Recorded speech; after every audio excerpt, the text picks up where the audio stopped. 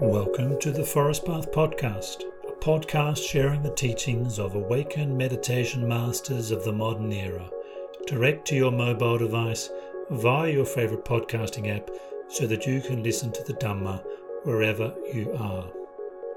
This episode is a talk given by the Thai forest meditation master Ajahn Chah, and it's titled The Dhamma Goes Westward. Don't be fooled by the title because it's not so much about Buddhism in the West. Actually, it has some quite profound teachings into different aspects of the mind, as well as providing a contrast between conventional reality and ultimate reality. This talk was published as part of the collected teachings of Ajahn Chah, which was made available by Aruna Publications.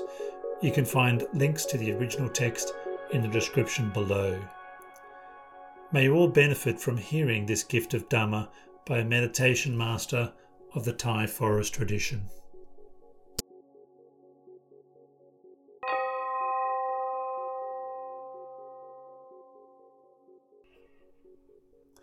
The Dhamma Goes Westward by Ajahn Chah. Question. A friend of mine went to practice with a Zen teacher. He asked him, when the Buddha was sitting beneath the Bodhi tree, what was he doing? The Zen master answered, he was practicing Zazen. My friend said, I don't believe it. The Zen master asked him, what do you mean you don't believe it? My friend said, I asked Goenka the same question, and he said, when the Buddha was sitting under the Bodhi tree, he was practicing Vipassana. So everybody says that the Buddha was doing whatever they do. Ajahn Chah answered, when the Buddha sat out in the open, he was sitting beneath the Bodhi tree. Isn't that so? When he sat under some other kind of tree, he was sitting beneath the Bodhi tree. There's nothing wrong with those explanations. Bodhi means the Buddha himself, the one who knows. It's okay to talk about sitting beneath the Bodhi tree, but lots of birds sit beneath the Bodhi tree. Lots of people sit beneath the Bodhi tree, but they are far from such knowledge, far from such truth. Yes, we can say beneath the Bodhi tree. Monkeys play in the Bodhi tree. People sit there beneath the Bodhi tree, but this doesn't mean that they have any profound understanding. Those who have deeper understanding realize that the true meaning of the Bodhi tree is the absolute Dhamma. So in this way, it's certainly good for us to try to sit beneath the Bodhi tree. Then we can be Buddha. But we don't need to argue with others over this question. When one person says the Buddha was doing one kind of practice beneath the Bodhi tree, and another person disputes that, we needn't get involved. We should be looking at it from the viewpoint of the ultimate, meaning realizing the truth. There is also the conventional idea of Bodhi tree, which is what most people talk about. But when there are two kinds of Bodhi tree, people can end up arguing and having the most contentious disputes, and then there is no Bodhi tree at all. It's talking about Paramattha Dhamma, the level of ultimate truth. So in that case, we can also try to get underneath the Bodhi tree. That's pretty good.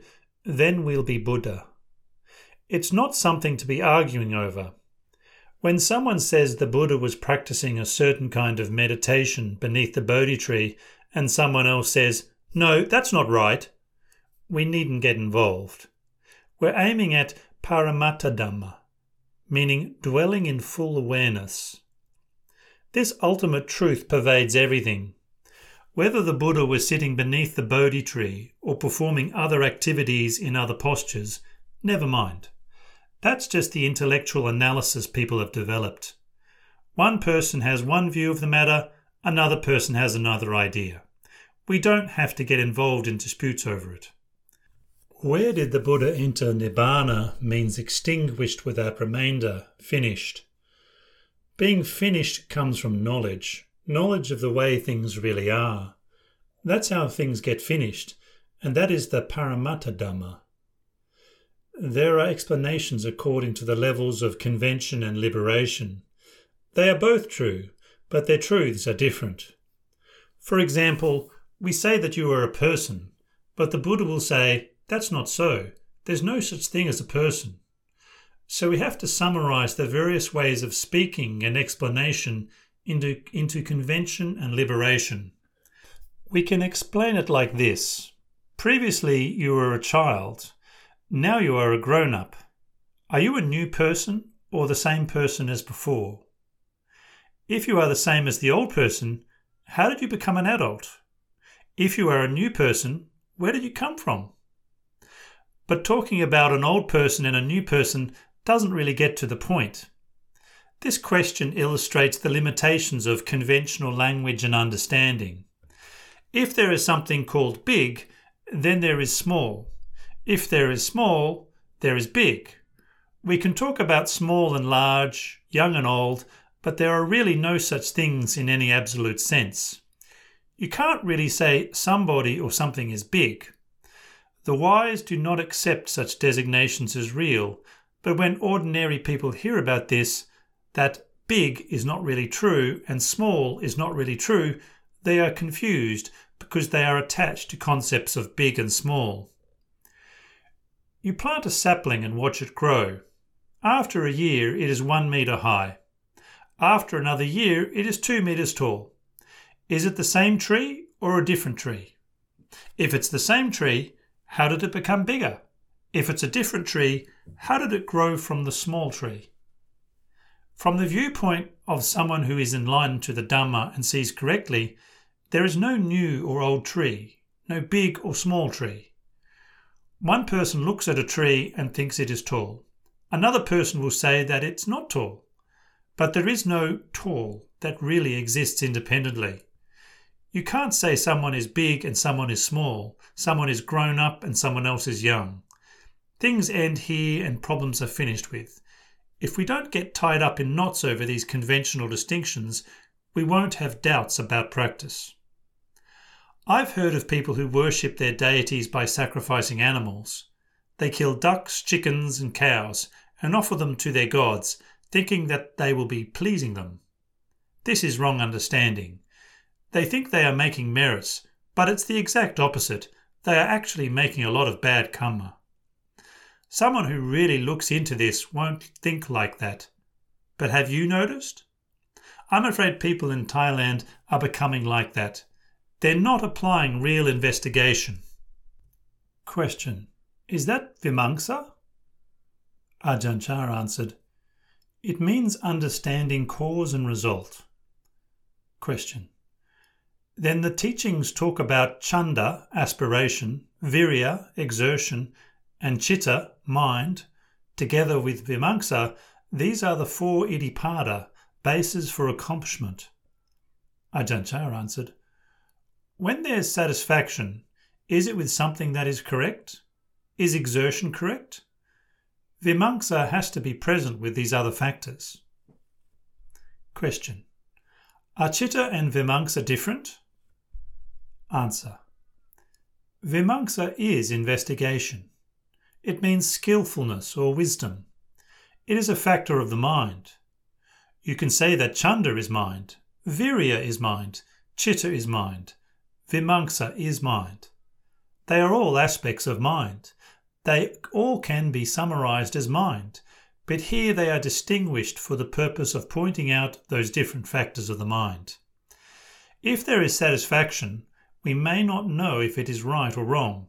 If there is exertion, we don't know if it's right or wrong. Is what we call mind the real mind? There has to be vimamsa to discern these things. When we investigate the other factors with wise discernment, our practice gradually comes to be correct and we can understand the Dhamma. But Dhamma doesn't bring much benefit if we don't practice meditation. We won't really know what it is all about. These factors are always present in the mind of real practitioners. Then even if they go astray, they will be aware of that and be able to correct it. So their path of practice is continuous. People may look at you and feel your way of life, your interest in Dhamma, makes no sense. Others may say that if you want to practice Dhamma, you ought to be ordained as a monk. Being ordained is not really the crucial point. It's how you practice. As it's said, one should be one's own witness. Don't take others as your witness. It means learning to trust yourself. Then there is no loss. People may think you are crazy, but never mind. They don't know anything about Dhamma. Others' words can't measure your practice. And you don't realise the Dhamma because of what others say. I mean the real Dhamma. The teachings others can give you are to show you the path, but that isn't real knowledge. When people meet the Dhamma, they realise it specifically within themselves. So the Buddha said, the Tathagata is merely one who shows the way. When someone is ordained, I tell them, our responsibility is only this part. The reciting Acharya have done their chanting. I have given you the going forth and vows of ordination. Now our job is done. The rest is up to you to do the practice correctly. Teachings can be most profound, but those who listen may not understand. But never mind. Don't be perplexed over profundity or lack of it. Just do the practice wholeheartedly and you can arrive at real understanding. It will bring you to the same place the teachings are talking about. Don't rely on the perceptions of ordinary people. Have you read the story about the blind men and the elephant? It's a good illustration. Suppose there's an elephant and a bunch of blind people are trying to describe it. One touches the leg and says it's like a pillar. Another touches the ear and says it's like a fan. Another touches the tail and says, no, it's not a fan, it's like a broom. Another touches the shoulder and says it's something else again from what the others say. It's like this. There's no resolution, no end. Each blind person touches part of the elephant and has a completely different idea of what it is. But it's the same one elephant. It's like this in practice. With a little understanding or experience, you get limited ideas.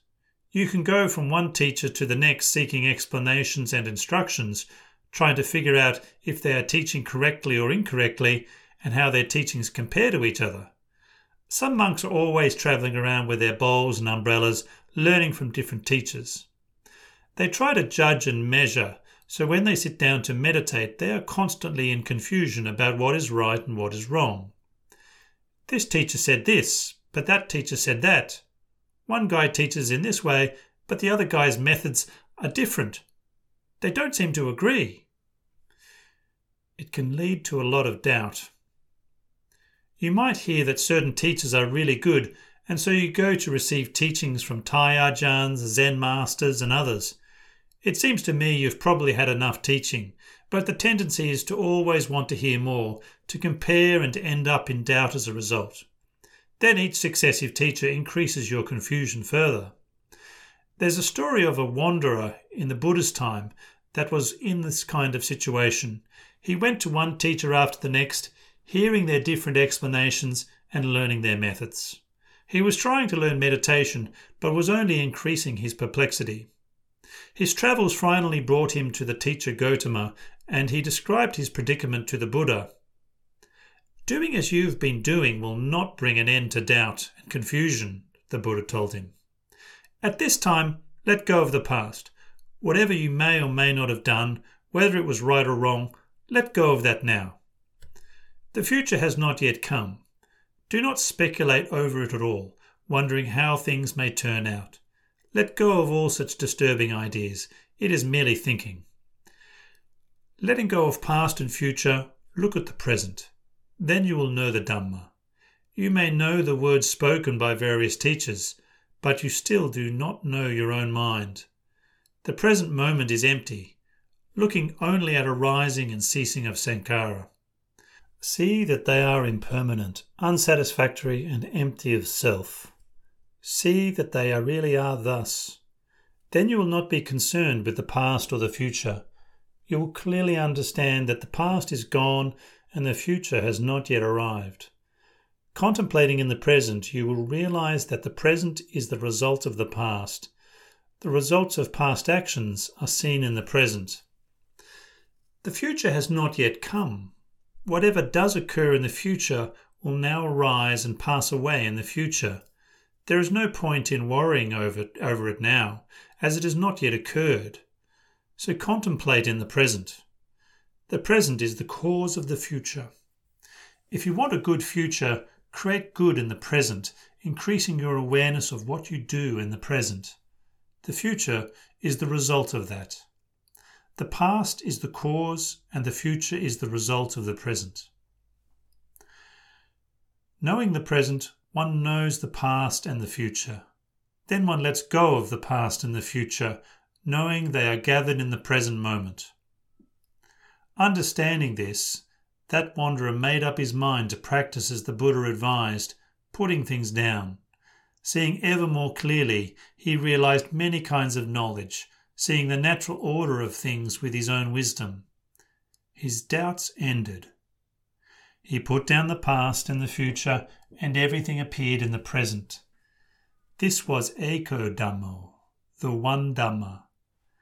Then it was no longer necessary for him to carry his begging bowl up mountains and into forests in search of understanding. If he did go somewhere, he went in a natural way, not out of desire for something. If he stayed put, he was staying in a natural way, not out of desire. Practicing in that way, he became free of doubt. There was nothing to add to his practice, nothing to remove. He dwelt in peace without anxiety over past or future. This was the way the Buddha taught. But it's not just a story about something that happened long ago.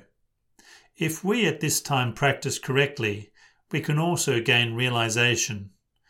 We can know the past and the future because they are gathered at this one point, the present moment. If we look to the past, we won't know. If we look to the future, we won't know, because that is not where the truth is. It exists here in the present. Thus the Buddha said, "I am enlightened through my own efforts without any teacher." Have you read this story? A wanderer of another sect asked him, "Who is your teacher?" The Buddha answered, "I have no teacher. I attained enlightenment by myself." But that wanderer just shook his head and went away. He thought the Buddha was making up a story, and so he had no interest in what he said. He thought it was not possible to achieve anything without a teacher and guide. It's like this. You study with a spiritual teacher and he tells you to give up greed and anger. He tells you they are harmful and that you need to get rid of them. Then you may practice and do that. But getting rid of greed and anger didn't come about just because he taught you. You had to actually practice and do that. Through the practice, you came to realize something for yourself. You see greed in your mind and give it up. You see anger in your mind and give it up. The teacher doesn't get rid of them for you. He tells you about getting rid of them, but it doesn't happen just because he tells you. You do the practice and come to realization. You understand these things for yourself. It's like the Buddha is catching hold of you and bringing you to the beginning of the path, and he tells you, "Here is the path. Walk on it." He doesn't help you walk. You do that yourself. When you do travel the path and practice Dhamma, you meet the real Dhamma, which is beyond anything that anyone can explain to you. So one is enlightened by oneself, understanding the past, future and present, understanding cause and result. Then doubt is finished. We talk about giving up and developing, renouncing and cultivating. But when the fruit of practice is realized, there is nothing to add and nothing to remove. The Buddha taught that this is the point we want to arrive at, but people don't want to stop there. Their doubts and attachments keep them on the move, keep them confused and keep them from stopping there. So when one person has arrived but others are somewhere else, they won't be able to make any sense of what he may say about it. They might have some intellectual understanding of the words, but this is not real understanding or knowledge of the truth. Usually when we talk about practice, we talk about entering and leaving, increasing the positive and removing the negative. But the final result is that all of these are done with. There is the Seka Pugala, the person who needs to train in these things. And there's the Aseka Pugala, the person who no longer needs to train in anything. This is talking about the mind. When the mind has reached this level of full realization, there is nothing more to practice. Why is this? It is because such a person doesn't have to make use of any of the conventions of teaching and practice. This person has abandoned the defilements. The Seika person has to train in the steps of the path from the very beginning to the highest level. When they have completed this, they are called a Seika, meaning they no longer need to train because everything is finished. The things to be trained in are finished. Doubts are finished. There are no qualities to be developed. There are no defilements to remove. Such people dwell in peace. Whatever good or evil there is will not affect them. They are unshakable no matter what they meet. This is talking about the empty mind. Now you will really be confused. You don't understand this at all. If my mind is empty, how can I walk? Precisely because the mind is empty. If the mind is empty, how can I eat? Will I have desire to eat if my mind is empty? There's not much benefit in talking about emptiness like this when people haven't trained properly. They won't be able to understand it. Those who use such terms have sought ways to give us some feeling that can lead us to understand the truth. For example, the Buddha said that, in truth, these sankhara that we have been accumulating and carrying from the time of our birth until this moment are not ourselves and do not belong to us. Why did he say such a thing? There's no other way to formulate the truth. He spoke in this way for people who have discernment, so that they could gain wisdom. But this is something to contemplate carefully. Some people will hear the words, "Nothing is mine," and they will get the idea they should throw away all their possessions. With only superficial understanding, people will get into arguments about what this means and how to apply it. "This is not myself" doesn't mean you should end your life or throw away your possessions. It means you should give up attachment. There is the level of conventional reality and the level of ultimate reality, supposition and liberation. On the level of convention, there is Mr. A, Mrs. B, Mr. L, Mrs. N, and so on.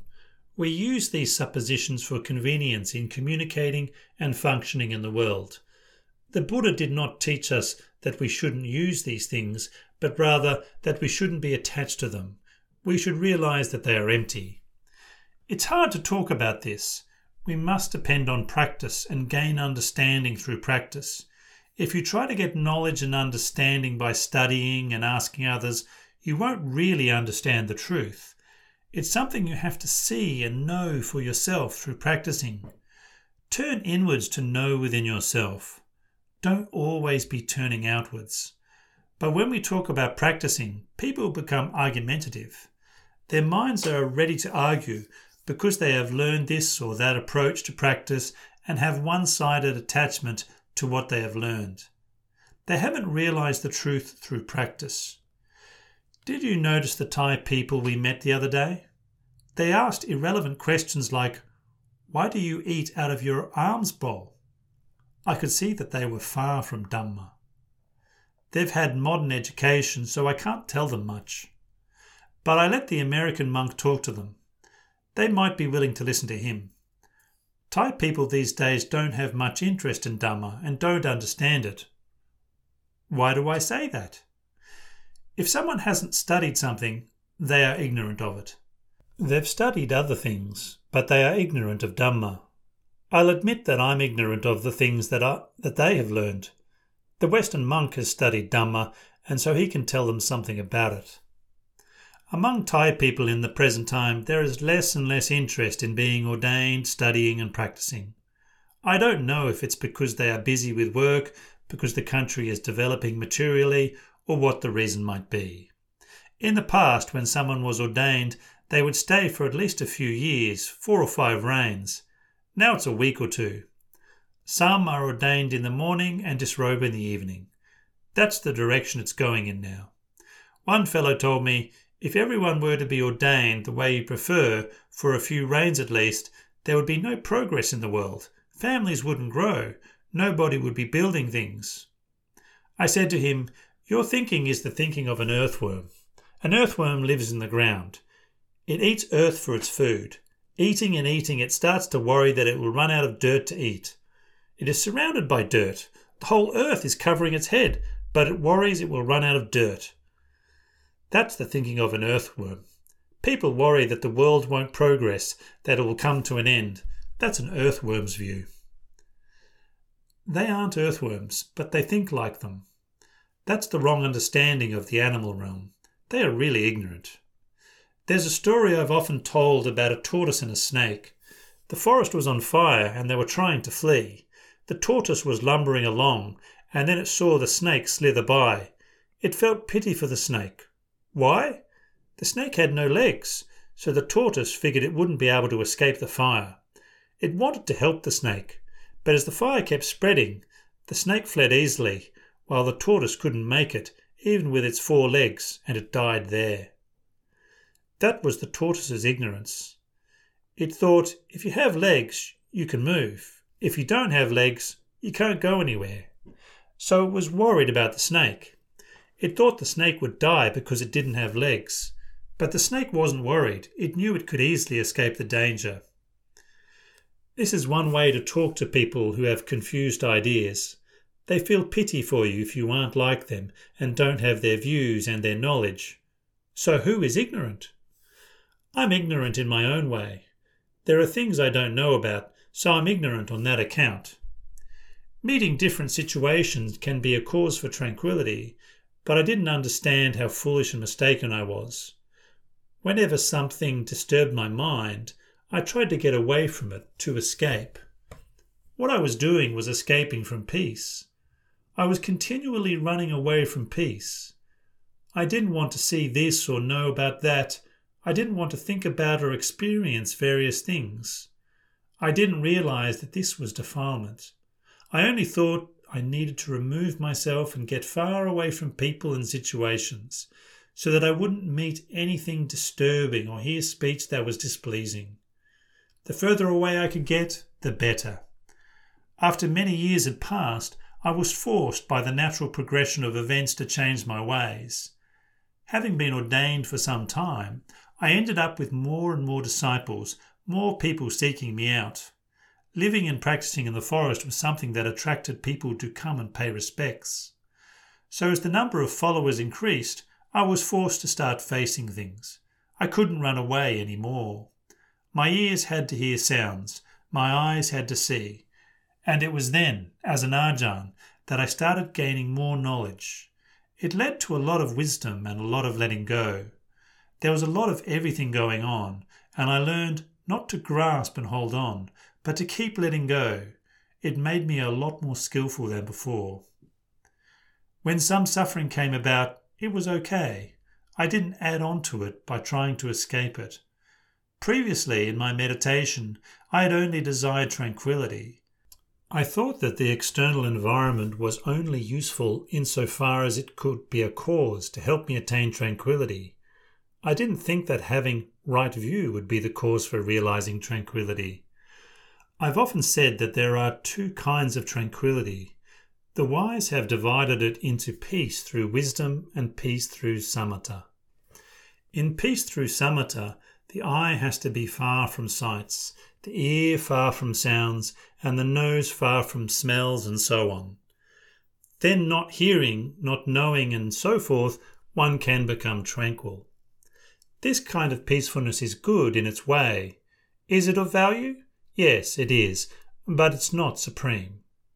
It is short-lived. It doesn't have a reliable foundation. When the senses meet objects that are displeasing, the mind changes because it doesn't want those things to be present. So the mind always has to struggle with those objects, and no wisdom is born, since the person always feels that he is not at peace because of those external factors. On the other hand, if you determine not to run away but to look directly at things, you come to realize that lack of tranquility is not due to external objects or situations, but only happens because of wrong understanding. I often teach my disciples about this. I tell them, when you are intently devoted to finding tranquility in your meditation, you can seek out the quietest, most remote place where you won't meet with sights or sounds, where there is nothing going on that will disturb you. There the mind can settle down and become calm because there is nothing to provoke it. Then, when you experience this, examine it to see how much strength it has. When you come out of that place and start experiencing sense contact, notice how you become pleased and displeased, gladdened and dejected, and how the mind becomes disturbed.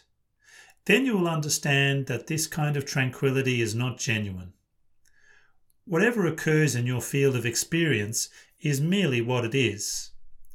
When something pleases us, we decide that it is good, and when something displeases us, we say it isn't good. That is only our own discriminating minds giving meaning to external objects. When we understand this, then we have a basis for investigating these things and seeing them as they really are. When there is tranquility in meditation, it's not necessary to do a lot of thinking. This sensitivity has a certain knowing quality that is born of the tranquil mind. This isn't thinking. It is Dhamma vicchaya, the factor of investigating the Dhamma. This sort of tranquility does not get disturbed by experience and sense contact. But then there is the question, if it is tranquility, why is there still something going on? There is something happening within tranquility. It's not something happening in the ordinary, afflicted way where we make more out of it than it really is. When something happens within tranquility, the mind knows it extremely clearly. Wisdom is born there, and the mind contemplates ever more clearly. We see the way that things actually happen. When we know the truth of them, then tranquility becomes all-inclusive. When the eye sees forms or the ear hears sounds, we recognize them for what they are. In this latter form of tranquility, when the eye sees forms, the mind is peaceful. When the ear hears sounds, the mind is peaceful. The mind does not waver. Whatever we experience, the mind is not shaken. So where does this sort of tranquility come from? It comes from that other kind of tranquility, that unknowing samatha. That is the cause that enables it to come about. It is taught that wisdom comes from tranquility. Knowing comes from unknowing. The mind comes to know from that state of unknowing, from learning to investigate like this. There will be both tranquility and wisdom. Then, wherever we are, whatever we are doing, we see the truth of things. We know that the arising and ceasing of experience in the mind is just like that. Then there is nothing more to do, nothing to correct or solve. There is no more speculation. There is nowhere to go, no escape. We can only escape through wisdom, through knowing things as they are and transcending them. In the past, when I first established Wat Pa Pong, and people started coming to see me, some disciples said, "Luang Por is always socializing with people. This isn't a proper place to stay anymore." But it wasn't that I had gone in search of people. We established a monastery and people were coming to pay respects to our way of life. Well, I couldn't deny what they were saying, but actually I was gaining a lot of wisdom and coming to know a lot of things. But the disciples had no idea. They could only look at me and think my practice was degenerating. So many people were coming, so much disturbance. I didn't have any way to convince them otherwise, but as time passed, I overcame the various obstacles and I finally came to believe that real tranquility is born of correct view. If we don't have right view, then it doesn't matter where we stay. We won't be at peace and wisdom won't arise. People are trying to practice here in the West. I'm not criticizing anyone, but from what I can see, sila, morality, is not very well developed. Well, this is a convention. You can start by practicing samadhi first. It's like walking along and coming across a long piece of wood. One person can take hold of it at one end. Another person can pick it up at the other end. But it's the same one piece of wood, and taking hold of either end, you can move it. When there is some calm from samadhi practice, then the mind can see things clearly and gain wisdom and see the harm in certain types of behaviour, and the person will have restraint and caution. You can move the log from either end, but the main point is to have firm determination in your practice. If you start with sila, this restraint will bring calm. That is samadhi, and it becomes a cause for wisdom. When there is wisdom, it helps to develop samadhi further. And samadhi keeps refining sila. They are actually synonymous, developing together. In the end, the final result is that they are one and the same. They are inseparable. We can't distinguish samadhi and classify it separately. We can't classify wisdom as something separate. We can't distinguish sila as something separate. At first, we do distinguish among them. There is the level of convention and the level of liberation. On the level of liberation, we don't attach to good and bad. Using convention, we distinguish good and bad and different aspects of the practice. This is necessary to do, but it isn't yet supreme. If we understand the use of convention, we can come to understand liberation. Then we can understand the ways in which different terms are used to bring people to the same thing. So in those days, I learned to deal with people with all sorts of situations. Coming into contact with all these things, I had to make my mind firm. Relying on wisdom, I was able to see clearly and abide without being affected by whatever I met with. Whatever others might be saying, I wasn't bothered because I had firm conviction. Those who will be teachers need this firm conviction in what they are doing, without being affected by what people say. It requires some wisdom, and whatever wisdom one has can increase. We take stock of all our old ways as they are revealed to us and keep cleaning them up. You really have to make your mind firm. Sometimes there is no ease of body or mind. It happens when we live together. It's something natural. Sometimes we have to face illness, for example. I went through a lot of that. How would you deal with it? Well, everyone wants to live comfortably, to have good food and plenty of rest. But we can't always have that. We can't just indulge our wishes. But we create some benefit in this world through the virtuous efforts we make. We create benefit for ourselves and for others, for this life and the next. This is the result of making the mind peaceful. Coming here to England and the US is the same. It's a short visit, but I'll try to help as I can and offer teaching and guidance. There are Ajahns and students here, so I'll try to help them out. Even though monks haven't come to live here yet, this is pretty good. This visit can prepare people for having monks here. If they come too soon, it will be difficult. Little by little, people can become familiar with the practice and with the ways of the Bhikkhu Sangha. Then the sasana can flourish here. So for now, you have to take care of your own mind and make it right.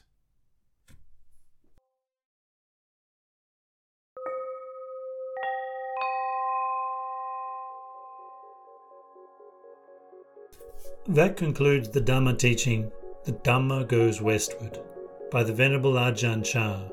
If you'd like to hear more talks by Ajahn Chah and other forest meditation masters of the forest tradition of Theravada Buddhism, subscribe to the Forest Path podcast using your favourite podcast app. This teaching by Ajahn Chah was compiled and produced by Aruna Publications and is made available through the Creative Commons Attribution Non-Commercial No Derivatives 2.0 license. You are free to copy, distribute and display and perform the work under the following conditions. Attribution, you must give the original author credit. Non-commercial, you may not use this work for commercial purposes. No derivative works, you may not alter, transform or build upon this work. You can find out more about the Forest Path podcast by going to the link in the description below this episode, where you can find information about previous episodes and teachers, as well as English translations in text.